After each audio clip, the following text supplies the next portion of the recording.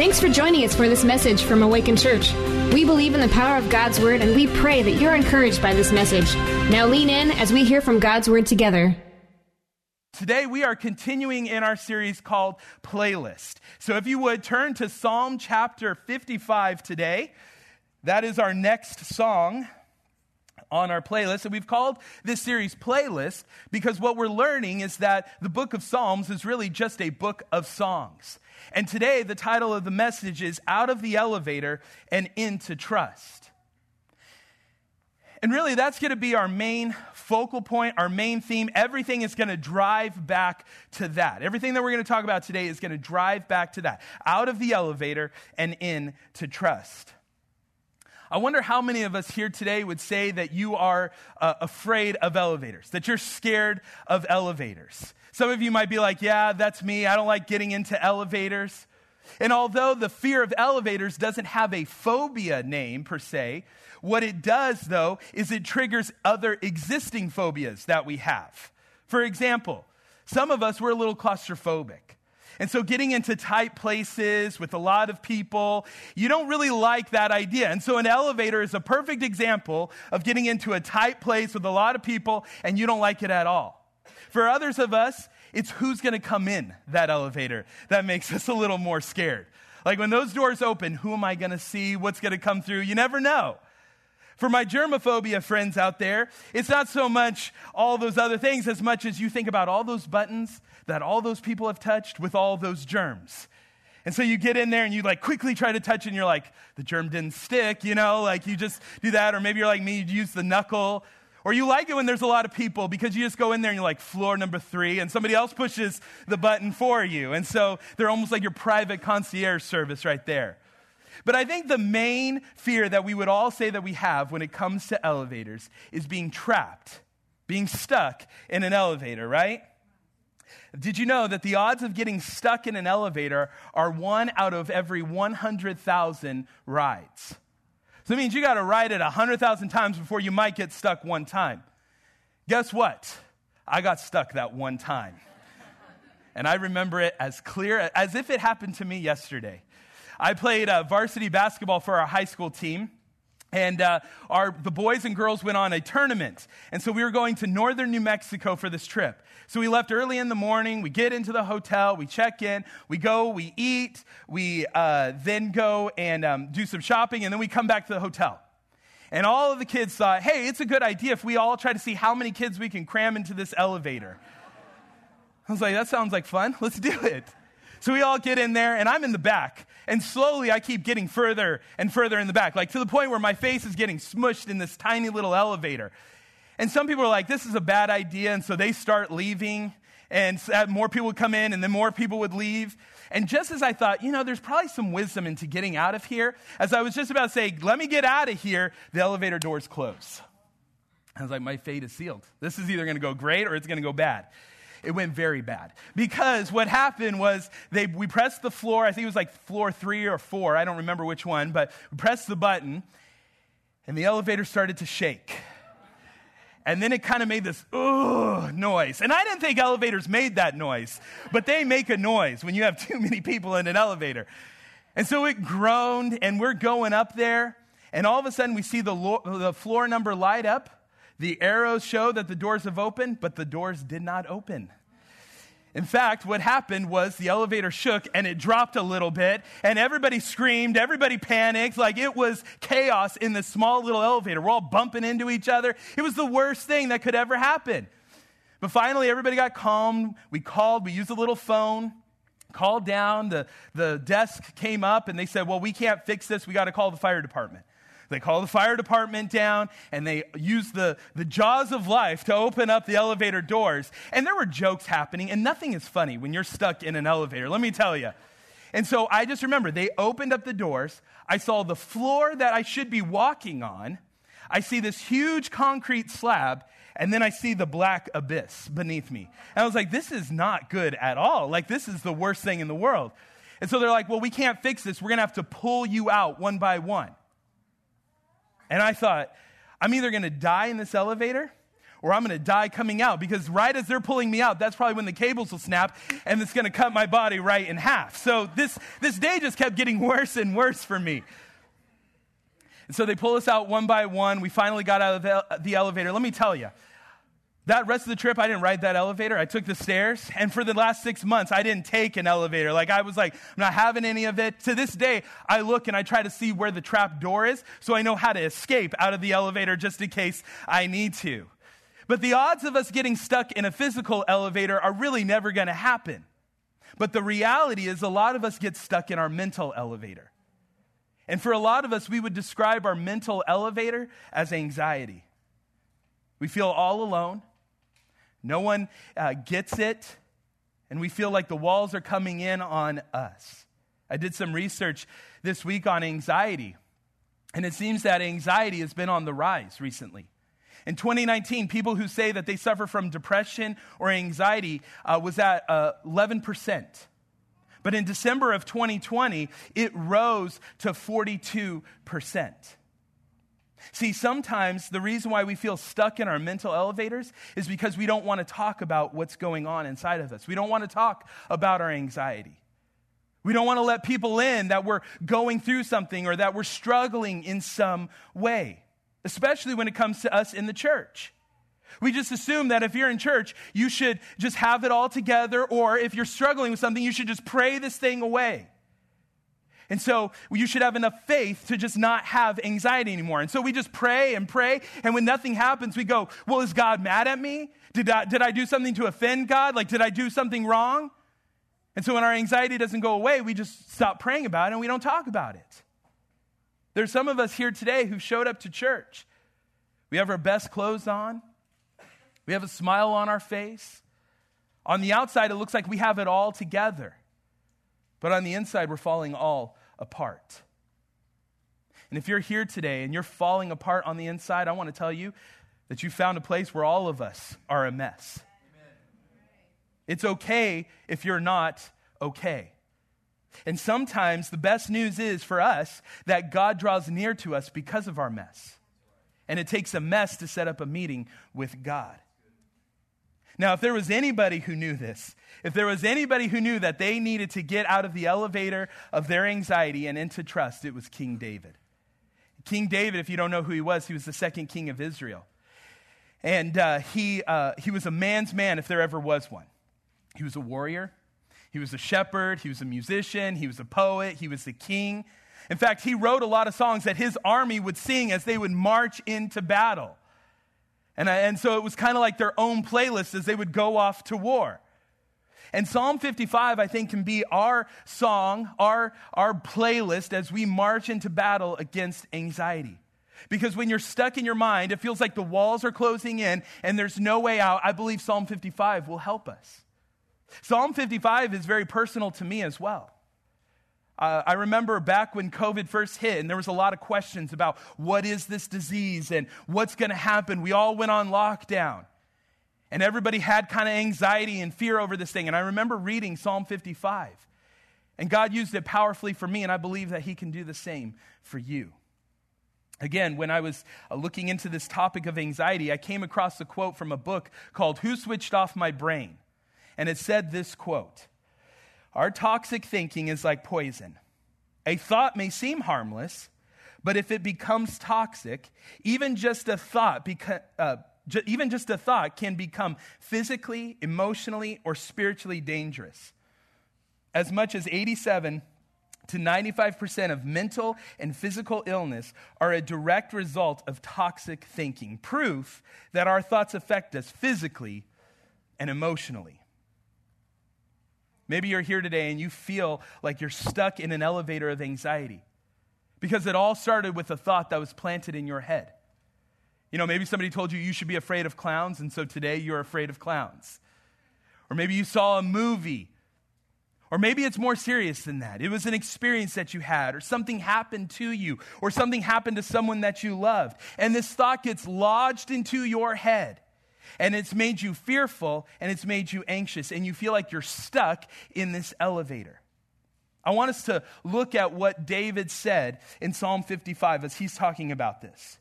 He says in verse 1, "Give ear to my prayer, O God, and hide not yourself from my plea for mercy." He's talking about the same thing. He's just saying it two different ways in verse 1. Verse 2, he says, "Attend to me and answer me. I am restless in my complaint, and I moan because of the noise of the enemy, because of the oppression of the wicked. For they drop trouble on me, and in my anger they bear a grudge against me. My heart is in anguish within me. The terrors of death have fallen upon me. Fear and trembling come upon me, and horror overwhelms me."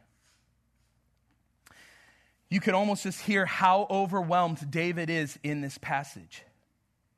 He's just crying out to God.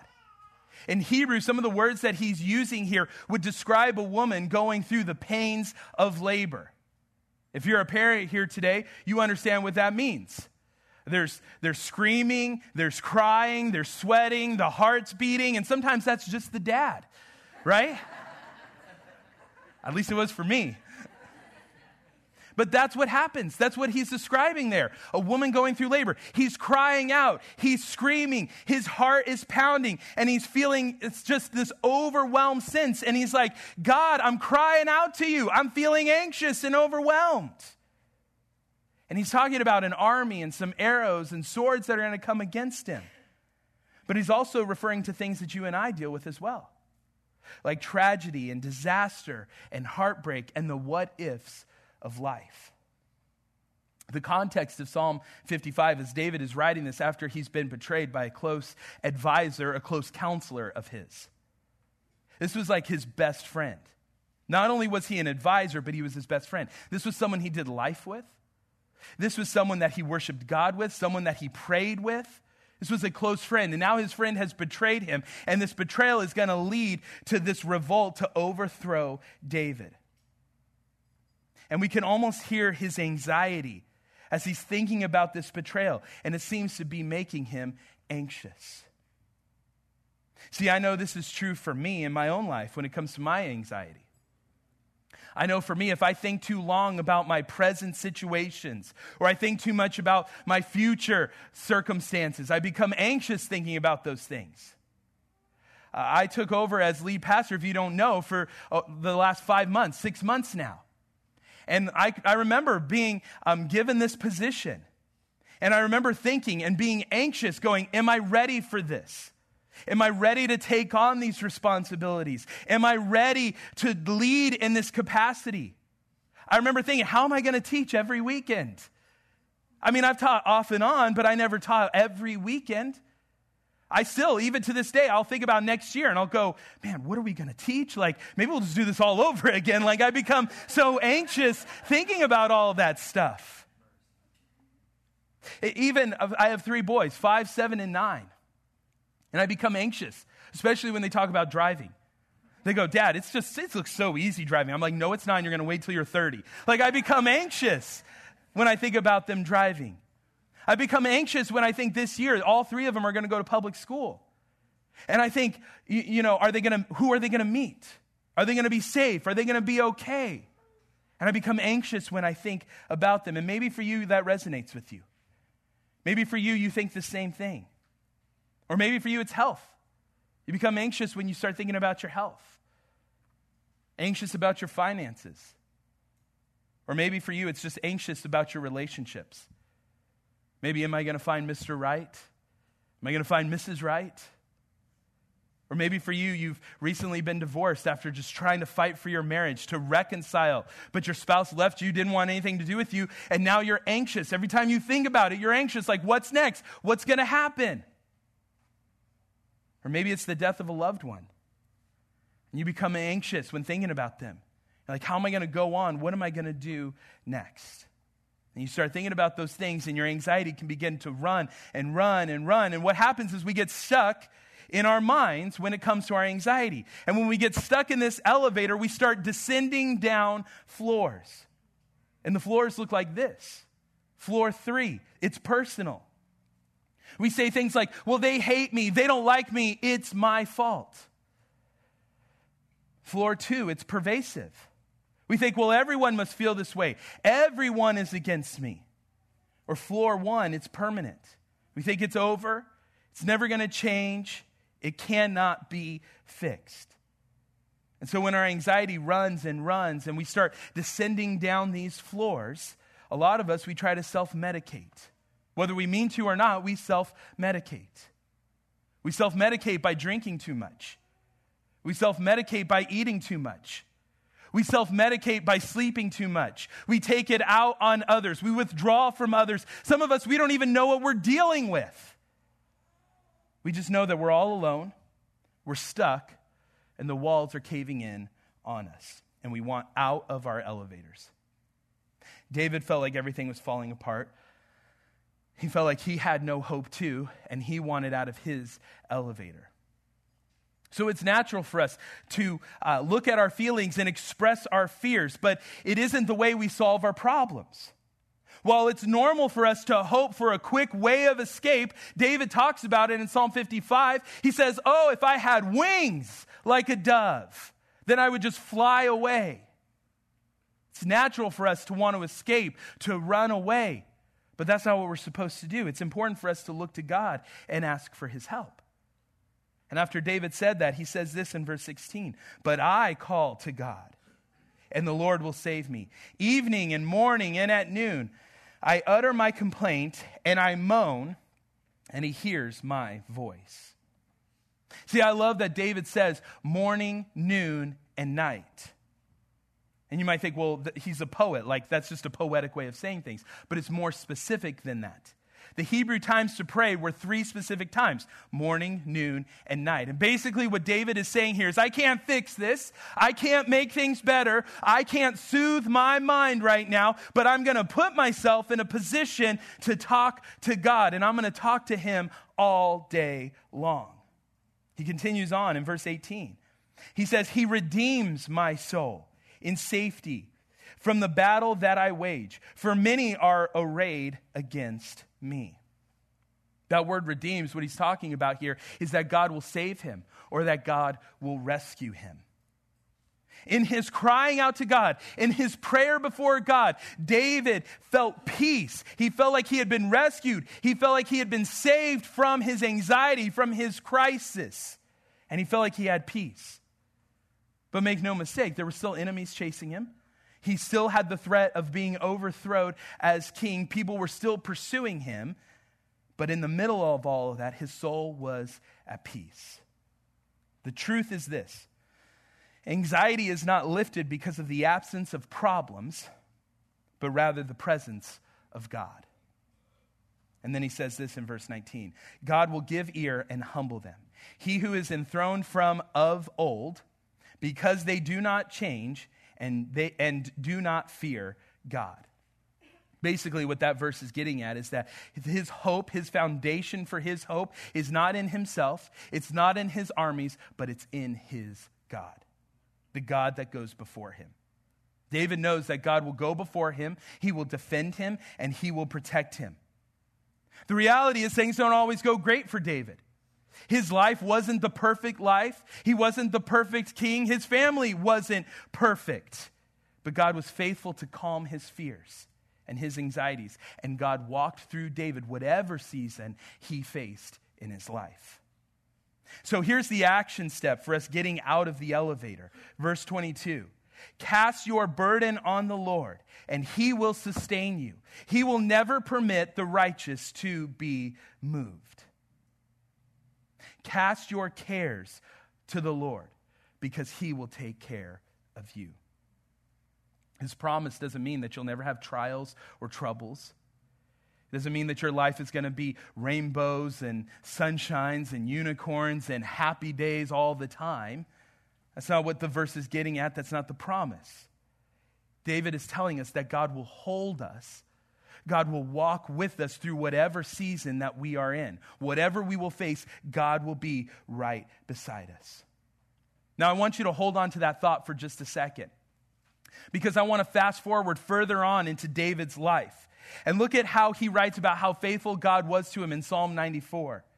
Verse 17, he says, unless the Lord had helped me, I would soon have settled in the silence of the grave. I cried out, I am slipping. But your unfailing love, O Lord, supported me. When doubts filled my mind, your comfort gave me renewed hope and cheer. That phrase, doubts filled my mind, you know what that is? It's being stuck in an elevator. It's anxiety. And he says, God, you came along. You didn't allow me to slip and fall. God, you didn't allow me to tumble down that progression of it's personal, it's pervasive, it's permanent, and now I'm in the pits of despair. But he said, God, you lifted me up. You held me through every season of my life. You were with me every step that I took until I had my cheer and joy. See, at some level, we all suffer from anxiety. For some of us, we need to regularly talk to someone. We need to talk to a therapist. And that's good. You should do that. Don't feel ashamed if you have to do that. For others of us, we have to take medication because our anxiety is so off the charts, we need some help, and that's good. Don't be embarrassed by it. Don't feel shame by it. Do it. But I think in addition to those things, it is a good reminder for us to know that we are in the hands of a loving Father who walks with us, who's with us, who will not let us slip and fall, who's with us in every season of our life, especially when we have anxiety. See, when it comes down to our anxiety, I think it really comes down to this one verse from David. And this really could be the solution to the elevator that we live in. And it's Psalm 55, and it's the last phrase of verse 23. And it says, but I will trust in you. I love how the New Living Translation says it. It's a little more theatrical, I guess. It says, but as for me, I will trust in you. We have to move from out of the elevator and in to trust. We have to trust God. Think about it. Your friends may not trust in God. Your family may not trust in God. Your coworkers, your boss, the media, the government, they all may not trust in God. All the people shouting at you, telling you that you aren't good enough, that this is worthless, that there's no point in all this, it'll never work, that you shouldn't trust in God. But David said, but as for me, I will trust in God. I'll tell you, as I battle with my own anxiety, I have to remind myself of that very verse. And I have to say, but as for me, I will trust in God. And I have found him to be faithful. So let's rewrite those 3 P's that we talked about earlier. Instead of it's personal, they don't like me, it's my fault, what if we rewrote that and said, it's been happening since the beginning of time. It's not just me. When you think it's pervasive, that everybody thinks this way or everybody's out to get you, just stop and realize there's a few people that love you and care about you that are thinking about you. But for the most part, the majority of us, we aren't thinking about all of those things. The reality is we're often just thinking about ourselves. And instead of thinking it's permanent, that nothing will ever change, let's rewrite that too. Because I think Jesus proved that nothing is permanent when he walked out of that grave. Amen. In 1853, elevators were a popular thing. They were recently invented. People loved the elevator. They were riding them, and they hadn't really thought about the safety of an elevator. Hadn't really much thought about what happens if the ropes break or the cables break. But one man thought of it, and his name was Elisha Otis. And Elisha Otis developed and invented the braking mechanism for elevators to make sure that they wouldn't crash into the ground. And so he was so excited about his invention that he took it to the New York City World's Fair. Now, the World's Fair at the time is kind of the QVC. It was kind of like the ads before the video. Like, this is where everybody saw the great inventions. Everybody saw what was hot and what was coming up, And so for him to get his point across of how amazing his invention was, he built this makeshift elevator, and he gave his presentation on it. And the elevator was going higher and higher into the sky. But at some point in his presentation, he had somebody with an axe come over and just chop the rope. And the elevator started descending from the sky. Now, you could probably imagine everybody screaming and shouting, what is going on? You could probably imagine the panic. But then his safety mechanism locked in place like it should. It did exactly what it's supposed to do. And he said these words to calm the people that were watching. He said, "Nothing to fear, all is safe." Here's the point. The reason why we have the problem with the elevators of our mind, it's not so much that the walls are caving in or the what-ifs of life. The difficulty that we have with anxiety is we're just afraid of what's going to happen if we fall. But David learned, as for me, I will trust in God. And maybe the thing for you and I to do today when it comes to our anxiety is we just need to cut the rope. We need to cut the rope of all the things that we're doing to try to self-medicate. Cut the rope of all the things that we're trying to control in our lives to take away our anxiety. Cut the rope of all the friends that we feel like we need to have in our life in order to validate ourselves and simply utter this phrase, "But as for me, I will trust the Lord." See, when your anxious mind starts to run wild and you begin to go down that thought process of it's personal, it's pervasive, it's permanent, cut the rope. Remind yourself of how faithful God is and say, "But as for me, I will trust the Lord."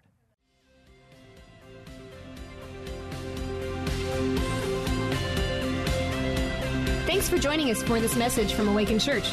We'd love to hear how this message or the ministry of Awaken has impacted your life. Let us know at awaken.church/mystory.